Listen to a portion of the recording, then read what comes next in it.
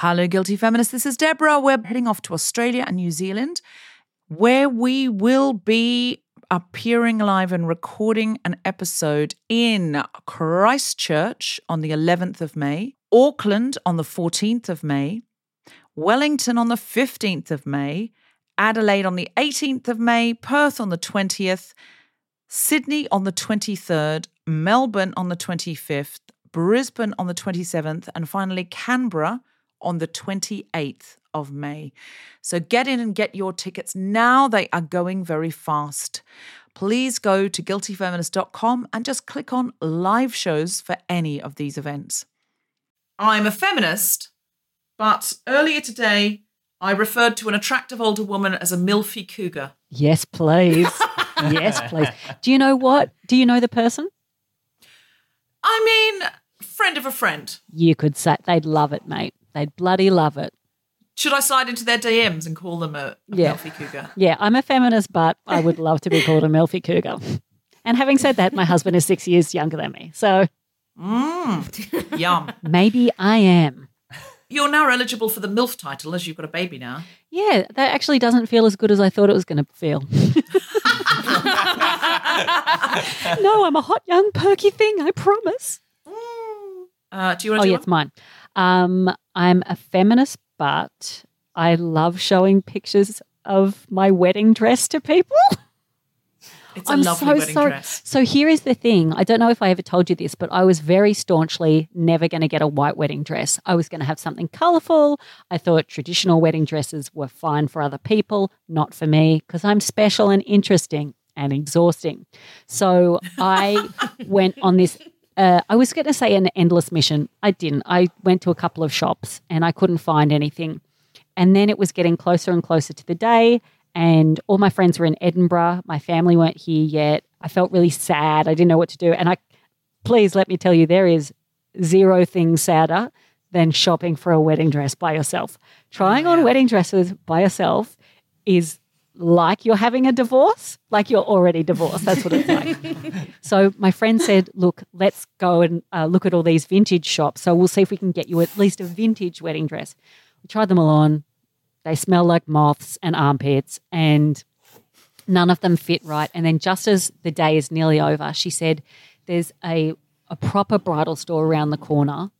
Can I please just take you to one because I've been watching a lot of Say Yes to the Dress. Consequently, my favourite show. Do you know that's my favourite reality show? I don't really like reality, but Say Yes to the Dress, I go off for. We have that in Turkey as well, and I watch every single episode. Honestly, right? Yeah, me too. Yeah, I'm on to repeats. There's a treatise in my book about why there's a feminist undercore to say yes to the dress, and I really stand by it. I don't even care. You know what I don't care for? I don't give a shit about the Bridesmaids episode. Yeah. I don't care if they're arguing. I'm not here for colours. I don't care about the different shapes and that your friend's having a bad time. I want to see disappointed families. I want to see shattered lives. Then I want to hear an uplifting moment at the end, okay? I love it. I love I've seen women take power, even if it's only over a dress. Anyway, so you went to this bridal shop. I called the bridal shop and they're like, do you have an appointment? I'm like, no. And they're like, well, we've had one cancellation. We have one spot left this afternoon. It's £50. I'm like, what?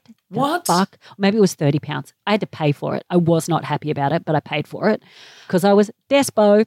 So we get there. £30 to have an appointment in a shop. Have an appointment, Deborah Francis White. Do you get that back if you buy a dress? No. Oh, that's outrageous. So you're paying for their hourly rate? That's no. If you're outraged by the price I paid for the appointment, you wait till I get to the price of the dress. So, oh, shit. We turn up to the store. Was it more than 30 quid? It was a couple of pounds more. We turn up. I cannot tell you how ugly wedding dresses are when they're not on your body. They look so revolting. So this is an expensive shop. There's all of these dresses in the front that I'm like, am I at a 1980s prom? Is this a prank show? We go in and they say, I tell them my name. And they said, and when's your wedding? And I said, it's in 4.5 weeks' time. Their throat goes dry. They look very judgy and they're like, you can only look at the sample sizes because we can't get anything made for you in that time. You can only look at the sample sizes. In my head, I'm like, don't worry, I'm not going to buy anything. So I'll try on whatever the fuck I want because I spent £30 on an appointment. There's lots of finger wagging, a lot of shoulder. I'm being very sassy in my mind, but very compliant and almost apologetic in real life. So we grab a bunch of dresses. So hold on, the shoulder and the finger were in your head. That's the most I'm a feminist but thing I've ever heard. Yeah, that's I'm a right. feminist, but I showed them the shoulder and the finger in my head. Out loud, I was nodding and putting my head on the side in a classic submission pose. Yeah, that's right. I was actually on my knees. So I took a bunch of dresses that all looked disgusting, put them on a rack. My friend came in. We were pretending to say yes to the dress. Anyway, I put this first dress on. I zip it up. It fits like a fucking dream. I'm like, well, I didn't expect that. Open the curtain, show my friend. She's like, oh, I went, it looks pretty nice, ? And I said to the lady who was helping us, I said, how much is this? And she said, it's £1,500. I'm like, I think I'll be taking this one off. Thanks very much. But that's a no. So then I try the next one on. And the first thing I say out loud is, uh-oh. And then I pulled the curtain back and I showed my friend and she gasped. And then I asked for a pair of heels. That's how they fucking get you. So I asked for a pair of heels. Did they give you champagne? Because they do that. I've been sober for 13 years. Maybe my friend had some. This was the time you fell off the wagon? Yeah, I got a £40,000 wedding dress. I got absolutely. I'm not allowed back in that shop anymore. So I try the heels on. I show my friend Laura and we are both a bit taken aback. And then I said something that I don't believe I've ever said in my life. I said, do you have something like a flower crown? Oh, my God. I mean, begging for it. I'm a feminist, but I asked a flower crown. So she has this little it's just a piece of nice twisted metal and it's got little white flowers on it. I put it in my head. I start crying, Deborah Francis White. Wow. And then I say, how much is this dress? And she says, more than the last one. And then she said, it's from Spain. It won't be on the market for 6 more months. No one will have it. But if you want to get it sent, it's going to cost £400 express post because we won't be able to get it for a fitting otherwise. So I paid a lot of money for a dress I was never going to buy. And I will put a picture up. If you tell me when this goes to air, I'll put a picture up that day of the wedding dress and you'll go, oh, yeah. It's fucking hot. Oh, yeah. I would never have guessed that. But crumbled like Renee Zellweger in a rom-com, mate. I was out. I'm a feminist, but I did not pay an enormous amount for my wedding dress. I went to Australia. I wanted my mum and my sister to come shopping with me. We went to a sort of big Muriel's Wedding style bridal shop where they put you up on a pedestal and stuff. Yes. And tried this dress on, and it was like on 25%. Say it was sort of like you only paid 25% of the price or something like that. So it was sort of the opposite experience, and everyone said it looked lovely, and they did have time to adjust it and stuff and fit it to me. But I sent it back because I was too worried about damaging it by bringing it on the plane and putting up in a hanger and someone putting something on top of it or whatever. And when it got back here, I got hit with an enormous tax bill for it. I'd paid the sales tax in Australia, but I had to pay import tax. And I thought, I should have brought the plane. And they said you would still have had to pay tax because they would have got you at the other end. That they would have said, like, if you're carrying a big box like that. They said the only way you could have not paid tax is if you'd worn it back on the plane. And I thought, I could have done that. That would have been quite fun. Now, it would have looked like I'd done a runner at the altar. Yeah, or you'd been left and gone on a honeymoon by yourself. Yes. Sitting on my own on a plane, just like watching a movie. Yeah. Oh. Yeah. Thanks very much. Could I grab a gin and tonic? Yeah. Thanks very much. Yeah. That is just sitting on my own. And if I'd done it, I think I would have committed and worn a veil. I didn't have a veil on, but I think I would have committed and gone. But like a black veil. Oh, it would have been great. It would have been great. And that's how you don't pay tax, because it's worn. Well, for our international travellers, once the flights start up again. Indeed. Okay, I better do another one. Okay. I'm a feminist, but I insisted on having the flattering ring light on. You know that Instagram influencer ring light. Tom's got one of those. and I put false eyelashes on, even though this is a podcast and nobody is going to see the video. I'm very because I was so sick of just feeling like I had made no effort, minimal. And honestly, it's taken so long in lockdown for me to do a thing to myself. But on Sunday, I had to make a video. And so I did a face mask because I felt very dehydrated. And I bothered to blow dry my hair, I bothered to put makeup on. I was like, oh my God, there I am. I honestly thought that person was gone. Honestly, last week, I was crying a bit, looking at an old picture of myself out and dressed up. And I said, I'll never be that pretty again. I will never be that pretty again. It's over. I've lost it. I've missed the turn off. It's over. And then on Sunday, I dressed up for this video and I was like, I remember this person. And so today, for you, Felicity Ward and guests, I was a bit late for the Zoom call, to be honest, because look at these eyelashes. That's what I was doing. I'm a feminist, but as soon as I fell pregnant, I wanted to stop working. Wow. I was just like, oh, I get it. Yeah, I've got a lot of couch time. I'm really looking forward to that. Maybe I do like cooking and cleaning, that kind of shit. Turns out I don't like cooking and cleaning, but I do like not working. It's a very fun one. I definitely know I don't like cooking and cleaning. I think that's nobody is going to be the least bit surprised that I don't like either of those things. No. Do you have another one? No, I did 2 in a row. Oh, yeah. This one's really hard, and I'm so sorry. I'm a feminist, but I've been wearing a bra during lockdown. I'm sorry. Oh, I'm no. sorry. That's impossible. On. Shocked faces across the Zoom call. Guys. You've really discovered what's made the teenagers fall apart now. They're like, Okay. It was the best month for me. In my defense. Yeah, second. this bra-free month. Yeah. The silver lining of COVID-19 is burning, the metaphorical burning of the bra. In my defense, I breastfed for 3 months. Mm-hmm. I was what's it over here? 36H. H. I've But you've gone- got such a small frame. But I've gone down to a double G. But I Well, I'm mean, sorry for your loss. don't you get snappy about that, Deborah Francis White? I mean, you are much narrower than I am, and I have D cup. But compared to the size of my body, with broad shoulders and I'm tall, I'm not a big-breasted person. So this D cup is story still- about, I was an H and I'm now a double G. I mean, I want to be a sympathetic sister haven't here. I want to be a finished. feminist. After I'm I a have feminist, breastfed, but- I've breastfed and then I've stopped breastfeeding. So now my tits look like a pair of slippers trying to get away. Okay, I can tuck them into my belt. So let's not get too excited. So that is why I've worn a bra, because I can't handle the slapping noise as I walk around the house. Wow. Okay? I'm sure none of this is true. I'm sure your breasts are still completely divine. 100% this is true. From a variety of bedrooms and kitchens across Europe, the Spontaneity Shop presents The Guilty Feminist with me, Deborah Francis White, guest co-host Felicity Ward, and very special guests Selin, Özünaldım, and Merve Karatop, with music from Grace Petrie and Folky Ben, talking about We Keep Getting Up!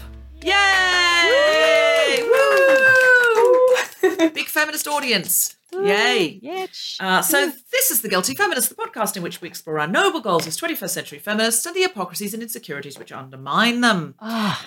Haven't heard that for a while, Deb. It feels good. I know, it feels good to be back, doesn't it? I mean, I say back. It feels good to be in our separate kitchens, Yes. wishing we could touch the screen. I'm Deborah Francis White. With me is Felicity Ward, and we're talking about We Keep Getting Up. Woo! So, Felicity Ward, how have you been? Deborah Francis Bloody White. It is That's me. so nice to see/hear you and or, depending on internet connections. Look, it's just a pleasure to be here. I haven't done a record for, I don't even know how long it's been since I've done The Guilty Feminist. So it's lovely to speak to future audience and you. Well, since you did The Guilty Feminist, a lot has happened. What's You've happened? had a bambino, I have had a bambino. That is true. and also the whole world has gone into lockdown because of a global pandemic. Yeah, it's, and we also had like eco-destroying bushfires in Australia. Oh, yeah. God, that was since, yes. I mean, it's so much has happened. We tried to get you to co-host in Australia, but you were sadly making an incredibly glamorous television show while breastfeeding a newborn, so you were Yeah. unable to. I mean, you say glamorous. It's set in a psych hospital. So I was wearing a very frumpy uniform for all of it. And there was lots of mental being illness. in One Flew Over the Cuckoo's Nest Yeah, was a glamorous job. Like, Sure. it made Jack Nicholson's career. Yeah, I mean, it was extraordinary. I absolutely love doing it. We haven't finished yet because a pandemic happened. Oh, God. But it was absolutely amazing. But glamorous was not the word I would use. Damn, glam-free. Now, I should just introduce, because normally the guests would be sitting in the audience, but because we're on Zoom, the guests are our only audience. So I'm just going to introduce them before I properly introduce them. So if you listening at home hear any other voices and think, but who's that? Well, it could be one of my cats crying on the other side of the door. Oh, I thought that was my son. I took my headphones off. I'm like, have I woken him up? No. So glad it's a cat. It's a needy cat who doesn't like to be out of any room in case there's a party. And if this needy cat is in the room, she'll climb all over the table, she'll jump all over the microphones, she'll make all sorts of noise in here. I identify with your cat. She's wailing outside the door saying, I like to make podcasts. But also in the room with me is Tom Selinsky, our producer. And in front of me are the guests who I mentioned earlier, Selin, Özünaldım, and Merve Lal Karatop, who are two 17-year-old feminist activists from Turkey. So we'll be bringing them in and talking to them a little bit. And also, all the way in Leicester, you're usually the furthest away guests, Grace and Folky Ben, but today you've been really outdone by Turkey. But Story of Leicester's life. Story of Leicester's life, always being upstaged by Turkey. Story of chicken's life, mate. Grace and Folky Ben are going to sing a song at the end, as is traditional in a lockdown guilty feminist. But they can sort of generally be kind of audience, slightly like, do you guys know the Muppets? You know the hecklers in the Muppets, the two old men? Yeah. Who sit in a box and just wisecrack occasionally, undermine the proceedings, laugh, but not like they're really enjoying it. You know, that kind of thing, like they're mocking it. That's their job now. As the guilty feminist format's changed dramatically. Yeah. It's It's a very important role that we play here. It's a very Stanley important and job. Waldorf is how I see them now. It's good to be heckling again. So if you hear any of those voices chipping in, you know, if anybody's got a one-liner or anything like that, or wants to just laugh or let out a groan about their fury over the patriarchy, then you're so welcome. You're so welcome. If anyone wants to laugh, that's the saddest invitation I've ever heard. I mean, it is one of those things that comedians are starved of laughter at the moment. So we are saying things like, if anyone wants to laugh, I mean, don't hold back. Sometimes you feel you're on a Zoom call and like, oh, they're talking, this is being recorded, I shouldn't laugh. I'll stifle my laughter, I'll swallow it. No, we want it to come out fully express the laughter. We'd like honking, please. This is a good way of thinking of it. Imagine the patriarchy doesn't want you to laugh and is stifling your laughter, and you resist that because you're feminists. That's how you get them, Deb. Yeah. That's how you fucking get it. So, Felicity, our theme today is We Keep Getting Up. It was suggested by you. It was. Now, you have, as we've mentioned, a small bambino. Can Yes. you tell us what's that been like in terms of keeping on getting up? Look, literally, we keep having to get up because he just, I mean. This is a lot more literal than I thought you meant it. No. I see. This is all lasagna. There are lots of layers. Don't worry, this isn't. But, I mean, we are at the moment getting off having to feed him a lot through the night. We're down to one feed a night, which is incredible. But we have still got severe sleep deprivation. We haven't slept since November. God. And he is a great baby now. He's always been a great baby. I love him to death. But he had something called colic, which you hear get bandied around, but you don't really know what it is. And the reason that you don't know what it is because doctors don't know what it is. The definition is a minimum of 3 hours crying per day for a minimum of 3 weeks. And that went on for about 7 weeks, maybe longer. And it was just in the night to begin with. It was just like 7 till 11 p.m. and he'd have a nap in there. And then it started to drift into the day. And I didn't realise while that was happening that I was getting postnatal depression from the sleep deprivation. And because it's there is lots of things about motherhood that I was very, very judgy of, and I didn't know I was judgy of until I became a mum. So when I'd see mums online, and this is like, I'm a feminist, but when I'd see mums online going, mothers are incredible, blah, blah, blah, blah, blah, I was like, it had a touch of the wellness enthusiasts, like we just want to be supportive. And now that I have had a baby, I mean, like single parents, I honestly do not know how they do it. I genuinely don't know how they do it without losing their minds. It's the hardest thing I have ever done, bar nothing. And I have had a lot of shit happen in my life.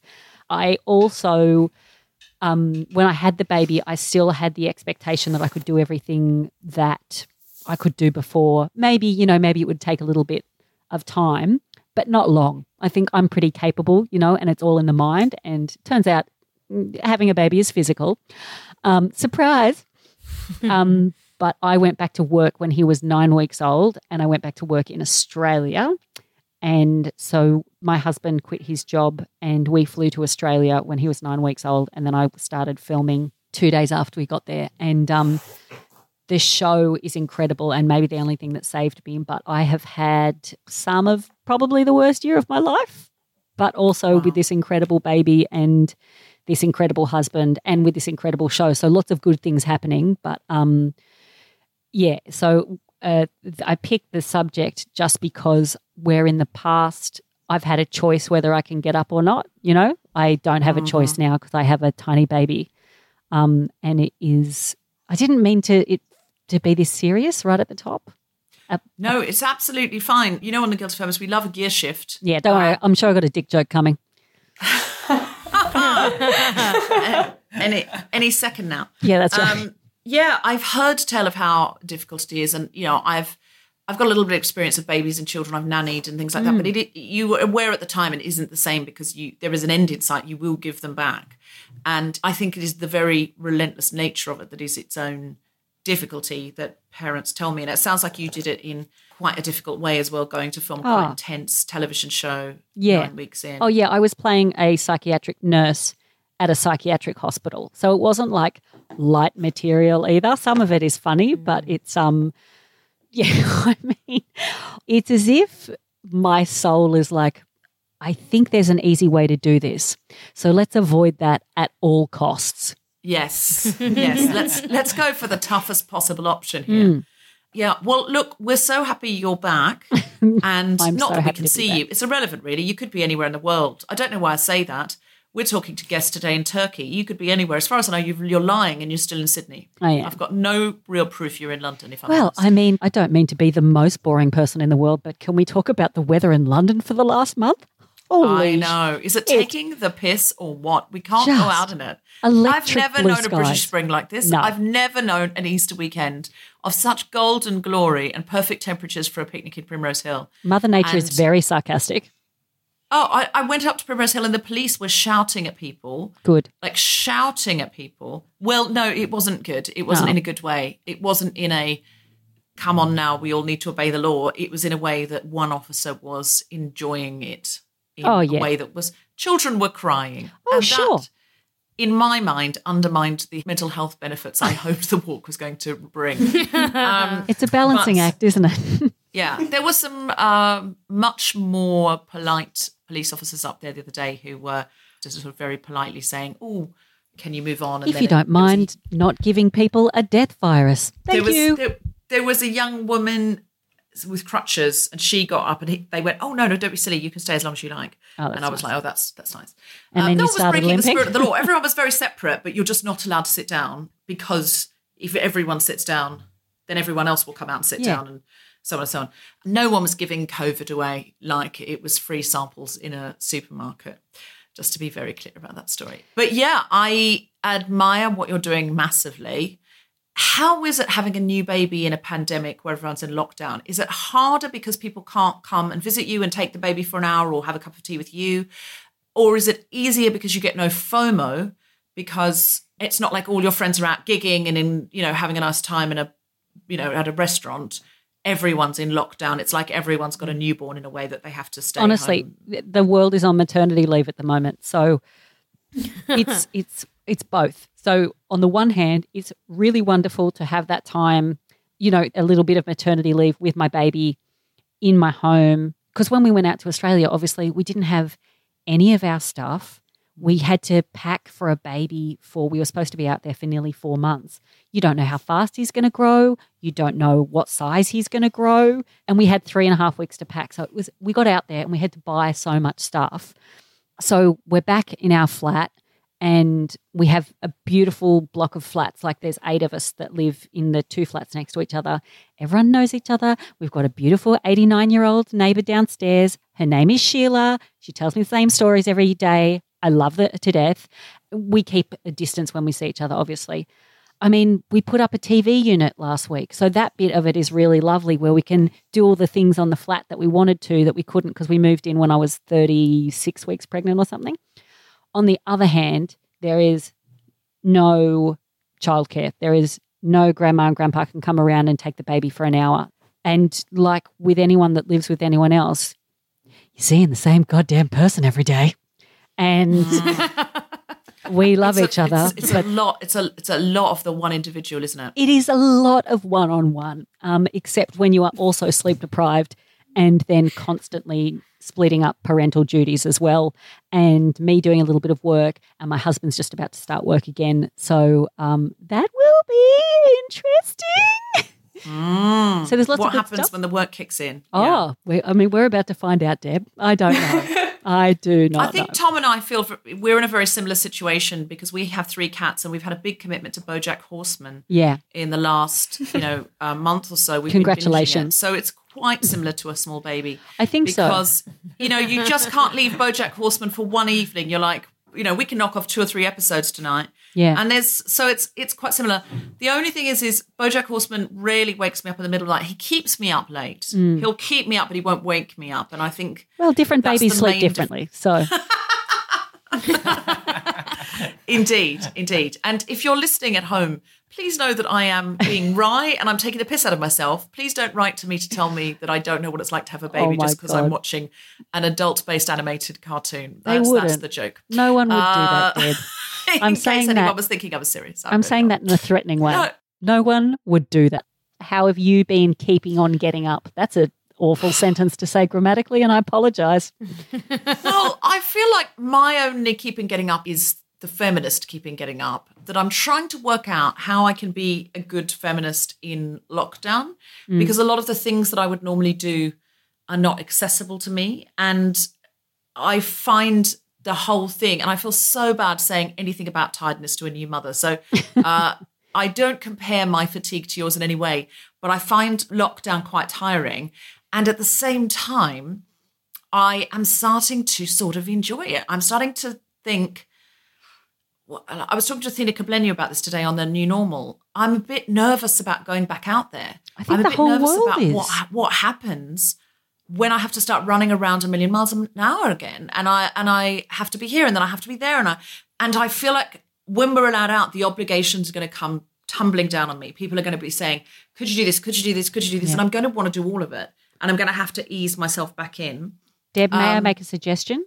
You don't have to. Thank you. Then I will just send them a recording of you saying that when they ask me. Just Felicity Ward. I'm sure that I've told you this years ago, but when I moved to the UK, I had to start gigging like a new comic again because nobody knew me here. I couldn't get work. So I was gigging between 4 and 7 nights a week. I'd be writing in the day. Sometimes I do 3 gigs a night. As that's not uncommon.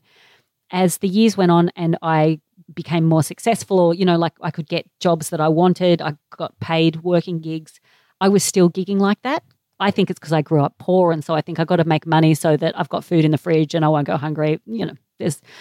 I'm looking for a new therapist. But what I kept doing is I kept burning out repeatedly, and I love work. I really love it. I think I'm a workaholic.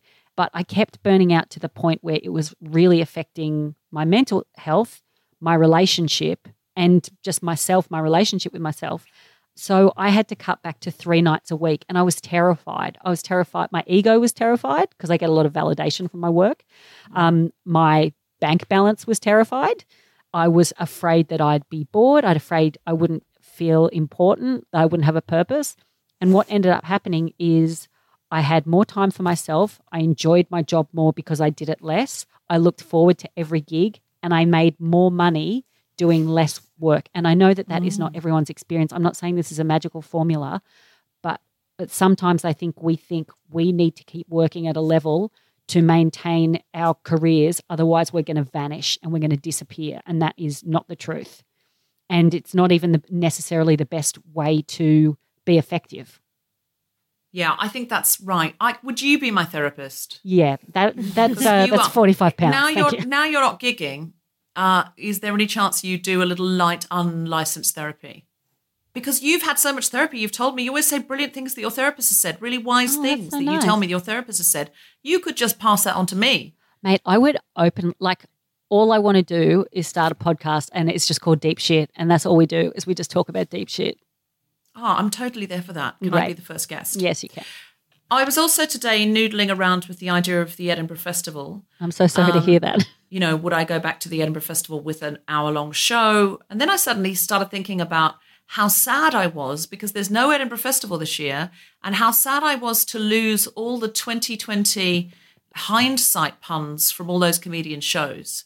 Because I was thinking there were going to be so many, just sort of a moody-looking young man, black and white poster. He's sort of slightly looking over his shoulder with one arm up on his head. Yeah, scratching his head. And the show's just called Hindsight. Yeah.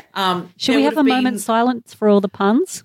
I mean, okay, well, we could riff them because I was thinking someone could have a poster with an eye chart, but the eye chart could spell out their name or their sadness. Yeah. Because comedians love talking about their sadness. I was thinking there would be one poster where someone, probably a man, is wearing glasses, but also has glasses on his head, and he's also trying to put a contact lens in. That would be a good hindsight. Someone called Chris Hines, I'm just making that name up, and it's called Hindsight, like Heinz. Excellent. Hindsight, yeah. And someone called Zach Sides, and his is called Hindsides. I love it. So there would have been there would have been so many 2020. All of the shows would have been about what I'd known. If I'd known this, I'd never have become a comedian. What would you say to your teenage I wouldn't self? have broken up with her, blah, blah, blah. Yeah. So I think that's a great loss because 2021 will be the year of the lockdown show. Oh, God. But think of the Corona puns. I mean, there's my Corona, obviously. That'll be one. My Corona. My Corona. Chris Lock is in for a treat. Oh, Chris Lockdown. Chris's lockdown. Yes. I mean, sorted. Bob Down. Bob Down is also sorted. Pan Am could do Pandemic Ann. Oh, yes. Oh, nice. Or my middle name is Demic. That's a really good one. Absolutely. Thanks so much. I'll email her. Are there any sort of COVID stereotype, something comedy COVID? Has anybody done? Has anyone done COVID and Goliath? Oh, yeah, lovely stuff. Lovely. Well, that's possibly the person who invents the vaccine would be qualified to do that show. They're probably not going to do a Fringe show.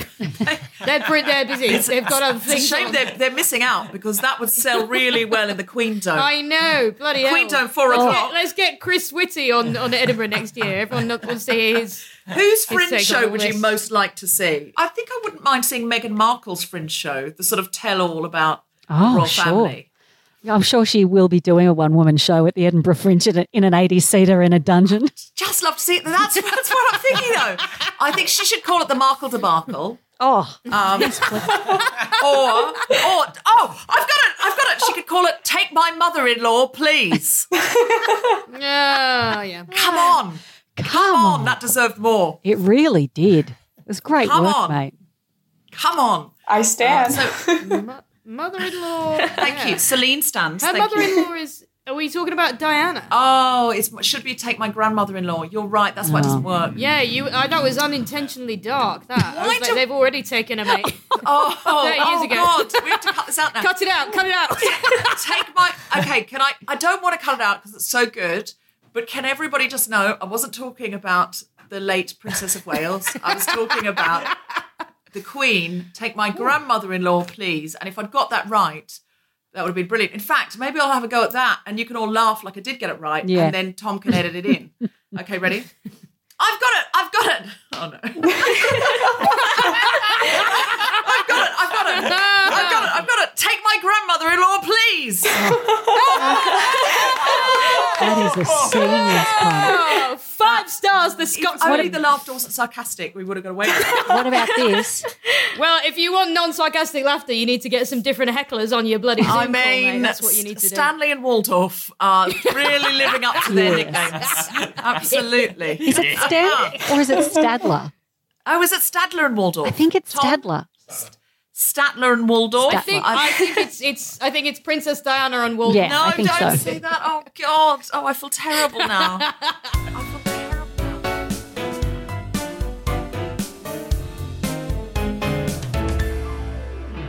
Please welcome our guests today, Selin, Özünaldım, and Merve Karatop.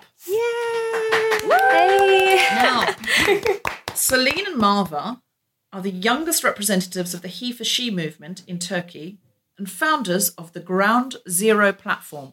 They're part of Generation Z, that generation that seems to be world-saving before they're allowed to vote or drink. I don't understand where they get this sort of wisdom and chutzpah from, Vim? and this can-do attitude. No. Firstly, thank you so much for coming on, Selin and Merve. Thank you for inviting. I love this platform. I love this podcast, so thank you. Yeah, we are so grateful to be here. Yeah.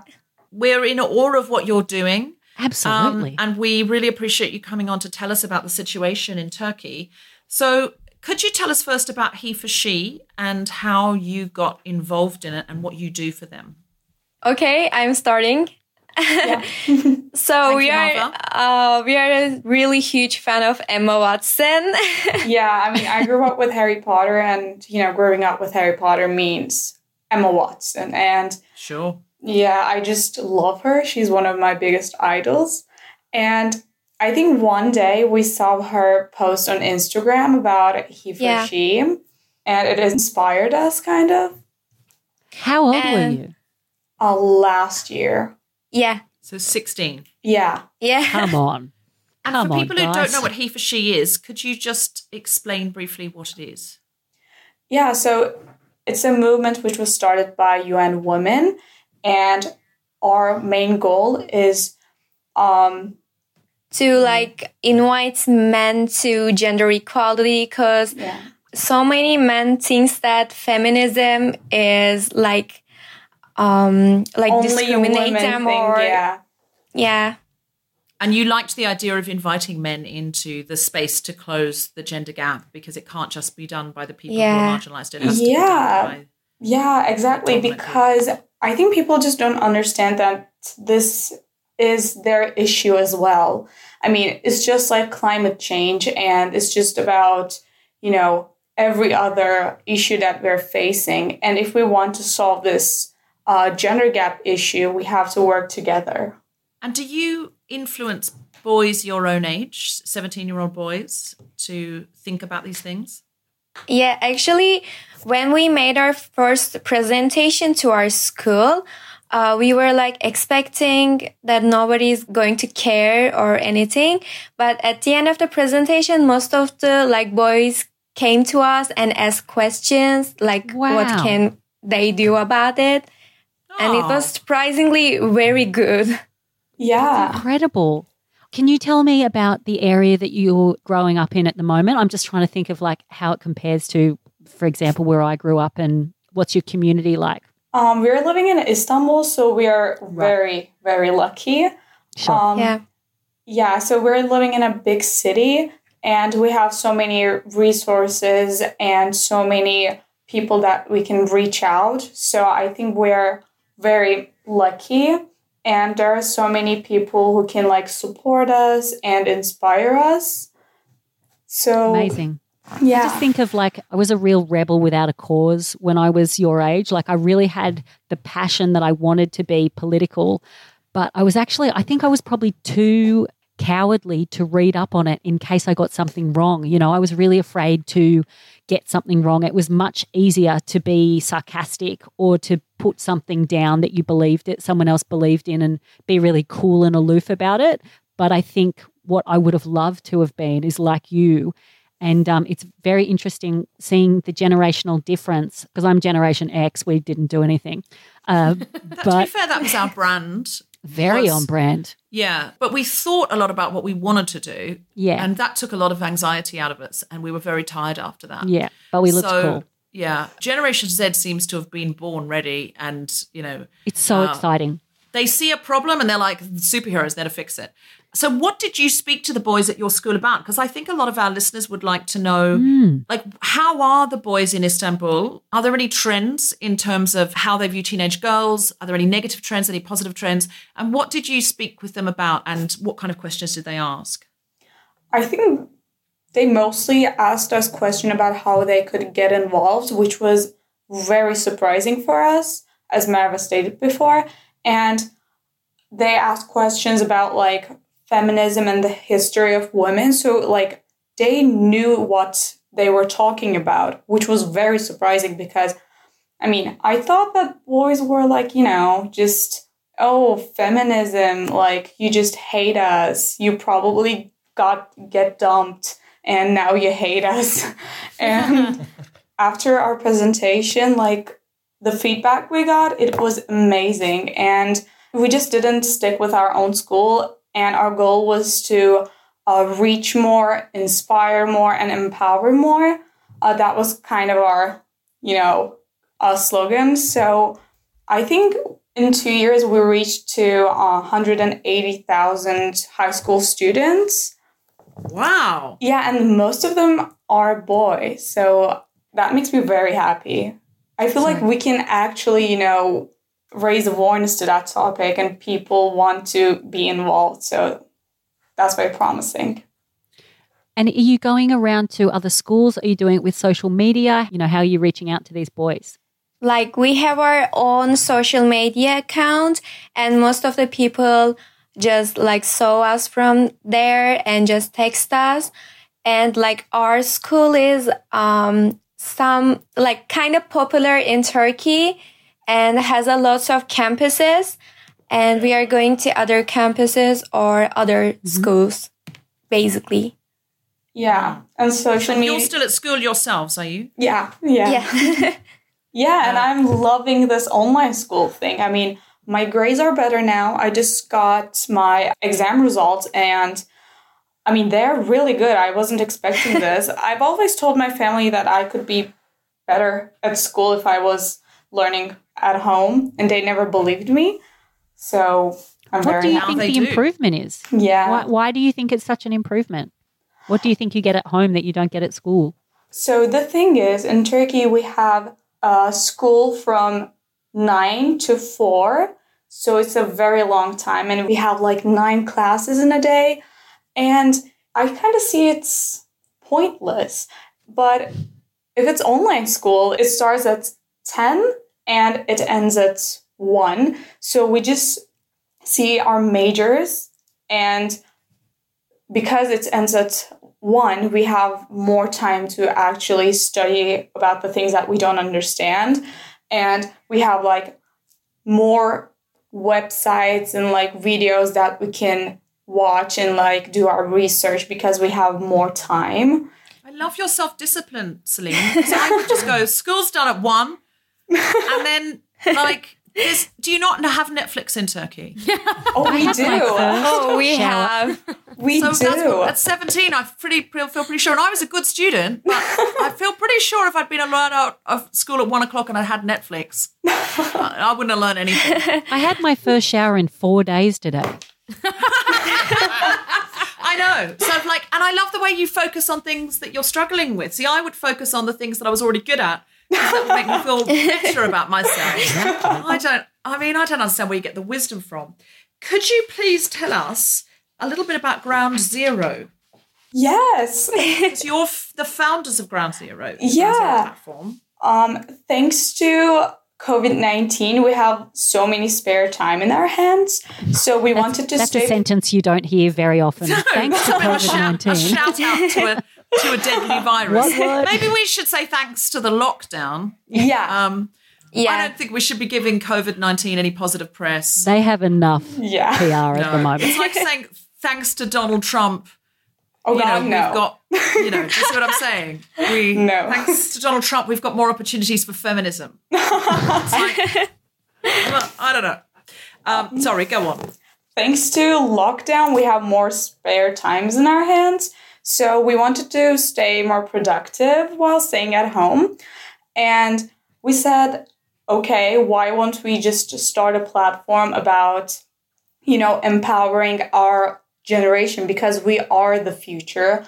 And even though we don't want to admit, we still need professional people's opinions, and like we have questions to ask, and sometimes we can't get like a, you know, clear answer. So we thought maybe we could like start a platform where we could inspire our generation and, you know, reach them, and maybe we could possibly find answers to their questions.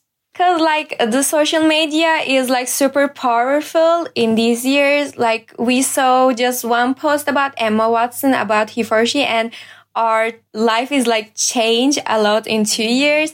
And maybe we can inspire other people like Emma Watson inspire us. Our main purpose is that. So why is it called Ground Zero? Because lots of people don't know that, but Gen Z means ground zero. So it has the same meaning, but we didn't want it to stick with Gen Z because it's not like cool. It's more scientifical. So we wanted to catch people's attention. So we called it We Ground Zero. We did our research and we ground this. Yeah, I like it. Ground Zero, Gen Z. So Gen Z is starting off something new and building a different sort of world. The kind of world you want to live in, as opposed to the kind of world that these previous generations, including Flickr minds, have built for you, that doesn't really suit you due to the fact that quite soon the world's going to be too hot to live on. Sorry about that. It's awkward. The world is getting hotter than Zac Efron, so... Oh, wow. Is that your slogan? The world's getting hotter than Zac Efron. That's Ground Zero's slogan. It's a good Gen That is Z Ground slogan. Zero's. Yeah. Good Gen Z slogan. So what does Ground Zero inspire young people to do? What are you hoping that they'll do because they've come onto your platform, your Instagram Live platform? Sometimes like the people put a wall in front of us because they think we are too young to do something. But actually in our like Instagram account, we're hoping that they will get the idea that the age is not important. It's the like thoughts, the one is important. And how can I say? We want to encourage them. Yeah, because so the thing is, we didn't want it to stick with, you know, professors, like professors and doctors.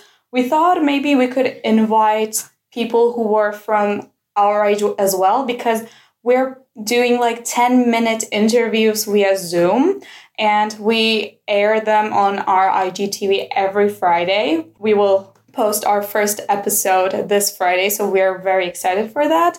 And for example, our first guest is our robotics team captain, because she's a founder of a movement. Like, we all have this idea, we all have good ideas, but we just don't know where to start. So we thought maybe we could invite people who are also from our age, and maybe, you know, CEOs or, you know, important people. So, and will this be in Turkish or English or both? Both, yeah. Okay. We can tune in and see the English ones on your Instagram TV. Yeah. And what's the name of it? It's at... We Ground Zero. At We Ground Zero. Yeah. Yeah. We, W-E, Ground Zero.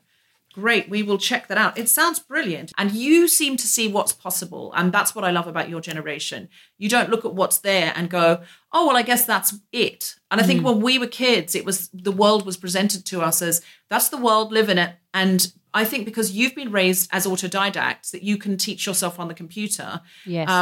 When I was a kid, the information I had was what my parents told me, what my teachers told me, and what was in Encyclopedia Britannica, or the Funk and Wagnalls. You won't know about the Funk and Wagnalls, but it was the alternative encyclopedia, which we had. There was no Wikipedia. So we couldn't just teach ourselves. we were limited to the information that we had access to. And the other thing is that you've been taught to make and do. So we came home from school and we watched TV, whereas you can make TV. And so you're always thinking, what's possible? How can we change things? Which is really exciting. Well, also what this generation has that we didn't have is we could only mobilize manually. You know, we could only contact each other. We could give them a call, or we could write a letter, where you guys literally, you know, and us now too, you literally get on Twitter, you get on Instagram, you send someone a message from anywhere in the world. And you now have global movements that are so much easier to connect with, you know. And so all of these people that are marginalised voices all of a sudden have access to millions of other people that are also marginalised in the same way. So you get to affect people quicker and faster, more directly, and on a larger scale. Exactly. And it's so exciting seeing the enthusiasm of being young. You know, as much as you doubt yourself and you're insecure about some things, there is also something about being a teenager where you can go, I can probably do that. I'm a fucking teenager.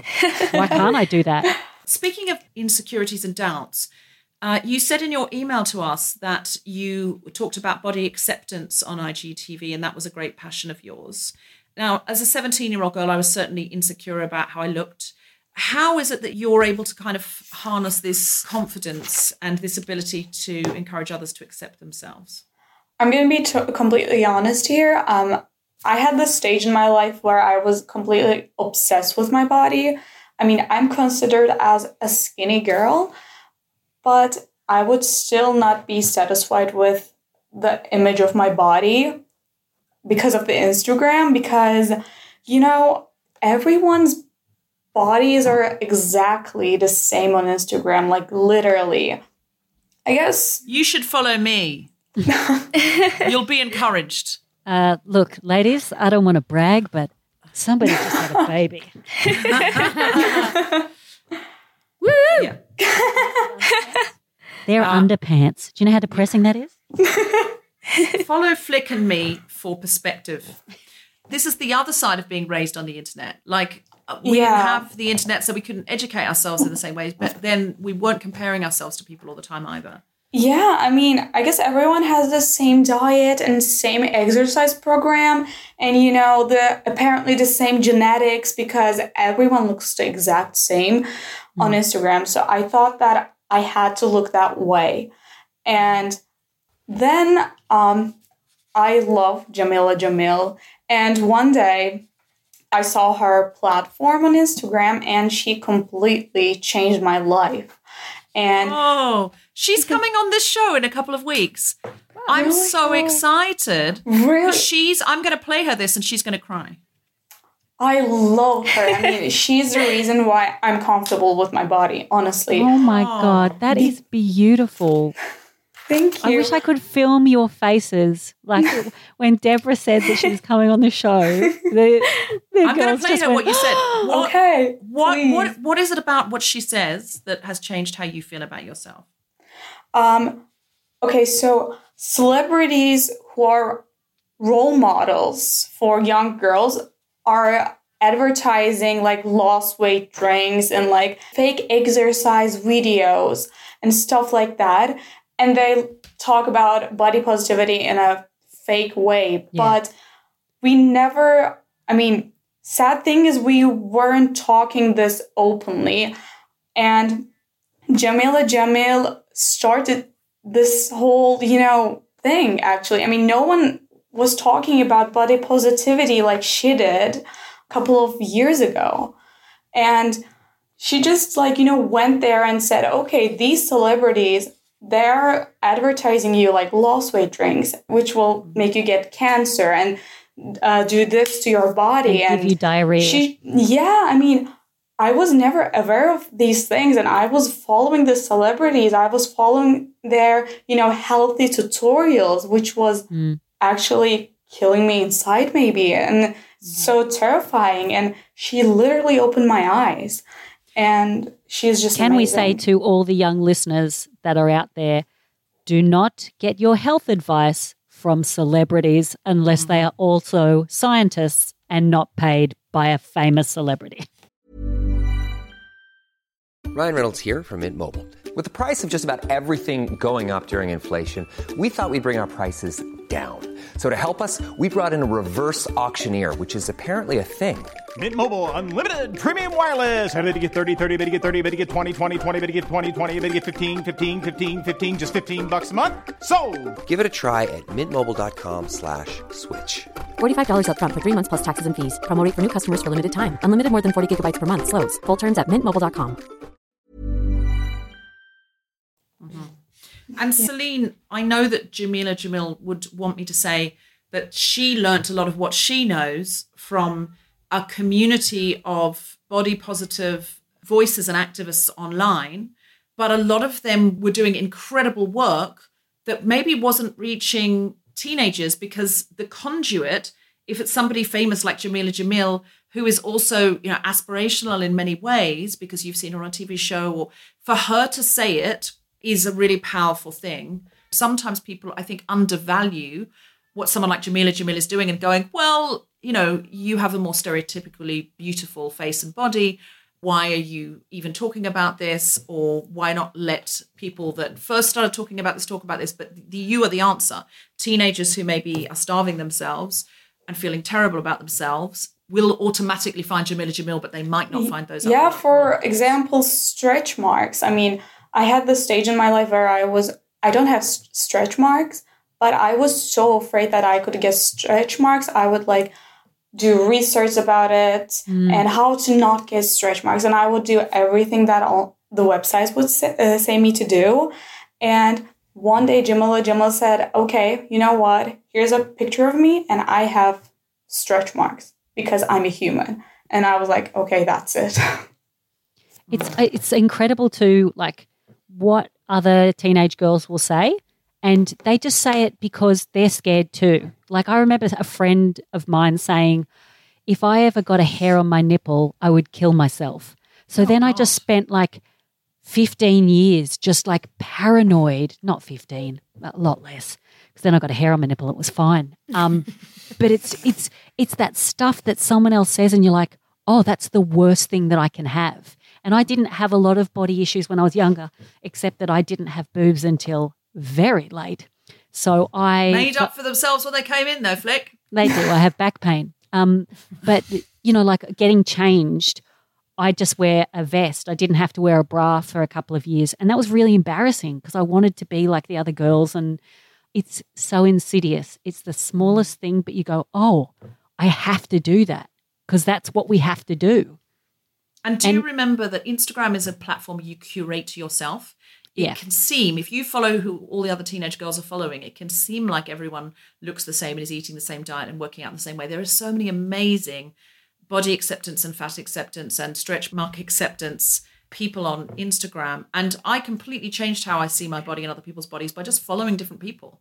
Because what I see on my feed is that bums like I've got are beautiful. And before, all I saw in the media was that I needed to have a much smaller bum. Marva, have you had any of those moments where things that you thought you had to change and then you heard someone else, or you just learnt that you didn't have to be like that, or you didn't have to do that to yourself? Actually, it can be heard weird, but I really haven't got any insecurities about my body when I am growing up. Right. Cause my mother is don't wear makeup, do whatever she wants. And I was always take her as a role model. And so I haven't got any insecurities about that. That's beautiful. Tom's telling me we have to wrap up because you two are 2 hours ahead. And so we're keeping you up kind of late. No. I know that you have school at 10. No problem. We're enjoying it. We are young, independent I'm just living women. my best life here. Well, look, the podcast will be 4 hours long if we don't wrap up anyway. But so is there anything else you just want to tell us where we can go to find more of what you're talking about? You've brought the Girls Who Code movement to Turkey. Yeah, I did. You are also the leader of the first Girl Up club in Turkey. Yeah. Yeah. Oh, my God. Can you tone it down? Because you are making me look bad. So the thing is, I'm not really good with science and math, but I still wanted to do things about STEM-related issues, because even though I'm not enjoying it, it's not because my family is not giving me the opportunity. It's just that I simply don't enjoy it. But there are so many talented, brilliant girls who can work on the STEM field, but they just don't know where to start, or they just don't have the chance. So we were really passionate about that, and we wanted to, we knew that we had to make the first move. So we actually partnered up with our school's FRC, the robotics team, and we worked with them for a year now, and we brought Girls Who Code movement to Turkey. And with our FRC team, we went to middle schools and taught girls like basic coding skills and, science experiments and stuff like that. And we also started this hashtag Girls Who First movement, which was also about empowering women and the young girls on the STEM field on social media. It was more like if you tap on that hashtag Girls Who First hashtag, you could see other girls who were also coders, who were also into math. So our goal was to build a community and make other girls inspire each other. Well, your ability to keep getting up every single day and attacking feminism and changing the world from so many different directions is incredibly inspiring to us. Selin and Merve, thank you so much for joining us today. We really appreciate you. Thank you. Thank you so much.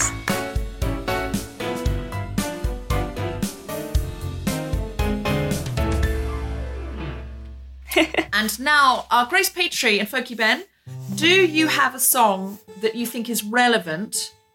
Do you know what, mate? I think we getting do. Up again. I think we do have one that's relevant for getting up again. This is a different one than we were going to do, but Selin and Merve, while you were talking, I think you're both absolutely amazing. And thank you. Thank you so much. Oh, honestly, just what you're doing is absolutely incredible. And I have had this theory for a while. I think the future is going to be okay because of younger people younger than me. I think they're actually going to save the world. And I think you guys are going to save the world, to be honest, the pair of you. I feel very good about it. So, you're not playing? I don't play the fiddle on this. Yes, you do. What are we playing? You build a wall. Yeah, I don't play the fiddle. You absolutely do, mate. Do I? Yeah. Oh, sorry, you can cut all this out. Oh no, this is staying in. This is gold. Lockdown arguments. This is what the people want. There aren't enough broadcast arguments. We're all having them in secret. Oh, I'm putting him really under pressure here. I'm asking him to just busk a solo. Folky Ben, are you a millennial? I can do He it. can't hear you now. I've taken his headphones as well. This is my contribution to feminism: is that I silence Ben, and Good for you. He is the most patriarchal of men. I subject him to an enormous amount of oppression. Just while Ben tunes his fiddle. I wrote this song when Donald Trump was first elected. He was going on and on and on about building a wall between America and Mexico, and obviously that was part of a horrible, divisive, racist campaign. And I couldn't believe that he won off the back of it. And then I was thinking in the aftermath of that election about how basically I think a lot of the problems that exist in this world exist because there are a lot of people who are up for building walls between us where what we should be doing is building bridges. And I think that what you guys are doing is absolutely amazing bridge building. And I also think, you know what, hey, it's tough out there. It's lockdown, and I think everyone's feeling pretty... it's very easy, isn't it, to feel very isolated from each other, and actually maybe bridges is what we need to be thinking about at the moment. So it's called You Build a Wall. Is that cool? Yeah, sounds good. You're going to be great. I believe in you. I'm just going to play for the solo bit, yeah? Yeah, You're going to have to nod at me to yeah. remind. I'm sure I remember when we You know what you do. We're very well rehearsed. Cut this out. I don't want any of this. What I love is that the hecklers are now the hecklees. It's going to be... We're going to leave you nothing to fucking heckle about. It's going to be perfect. It's going to be absolutely perfect. It goes this.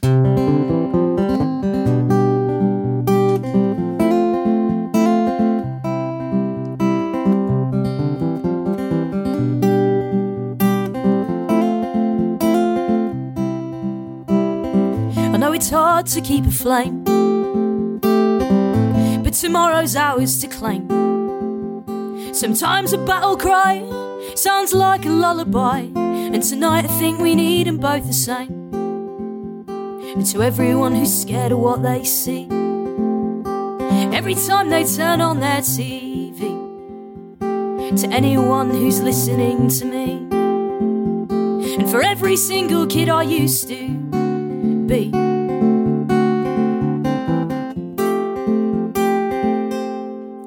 You build a wall, and we'll build a ladder.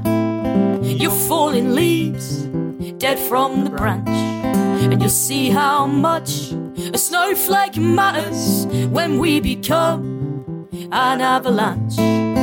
You build a wall, we'll just get higher. You don't learn to fight from privilege. Hide in the dark, and we'll light a fire. You build a wall, we'll build a bridge. We'll build a bridge.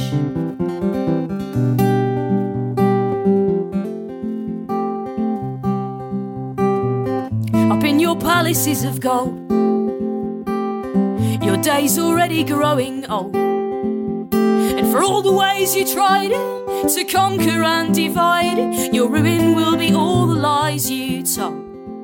'Cause compassion lives in every single land. We are made of something you don't understand, stronger than the weapons in your hand, and bigger than those armies you command.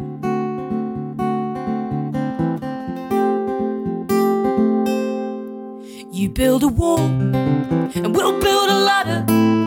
You're falling leaves, dead from the branch, and you'll see how much a snowflake matters when we become an avalanche. You build a wall, and we'll just get higher. You don't learn to fight from privilege. Hide in the dark, and we'll light a fire. You build a wall, we'll build a bridge. We'll build a bridge.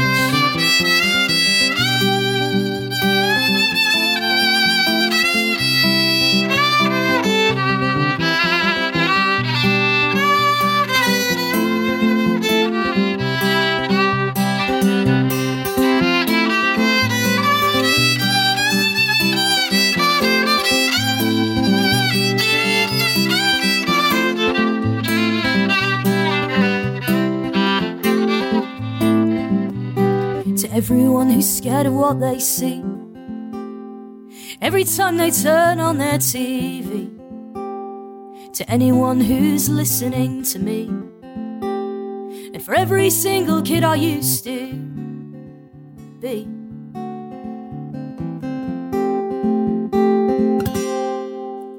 They'll build a wall, we'll build a ladder. They're falling leaves, dead from the branch, and they'll see how much a snowflake matters when we become an avalanche. You build a wall, and we'll just get higher. You don't learn to fight from privilege. Hide in the dark, and we'll light a fire. You build a wall, we'll build a bridge. You build a wall, we'll build a bridge. You build a wall, and we'll build a bridge. Woo! Absolutely beautiful. Thank you so much, Grace Petrie. Thank you so much, Folky Ben. That's one of my very favourite songs. Oh, and how appropriate. And thank you to Selin and Merve, our two bridge builders, our ladder providers. We love you. We look to you. We're delighted you're being inspired by other women, and we are thrilled to think of the other young people that you will also inspire. Thank you to Felicity Ward for leaving your baby in the other room. He's asleep. He's fine, mate. I'll just pop the iPad next to him. He's fine. I'm joking. And I'm delighted to say I can finally let my cats in. They were sort of actually knocking on the door during that song. And They're big fans. They're big fans, those cats. You'll see, they're so keen. They love So British keen to folk hear that music. song. Come on. You've been listening to The Guilty Feminist with me, Deborah Francis-White, guest co-host Felicity Ward, and our very special guests, Selin, Özünaldım, and Merve Lal Karatop, with music from Grace Petrie and Folky Ben. The Guilty Feminist theme tune was composed by Mark Hodge and produced by Nick Sheldon. The producer was Tom Salinsky with the spontaneity show. Thanks to Rachel Croft and Jimmy DCO and everyone who made this episode happen, as well as all of you for listening. For more information about this and other episodes, visit guiltyfeminist.com. You have to cheer quietly. I'm a feminist, but earlier today I said out loud, am I Betty Draper? Because I can see the bottom of my laundry basket. No, okay, that's not working. It's like, when you can see because you've washed all your clothes. Yeah. Okay. Yep. No. Okay. Sorry, I didn't mean to not be supportive. No. This is why I've got more than necessary. A huge thank you to our amazing patrons who have supported this podcast at the Smash the Patriarchy level or above. Sarah Belcher, Valerie Marr, John Quacoy, Sarah Brown, Sarah Boom, and Ruby Rose Thompson.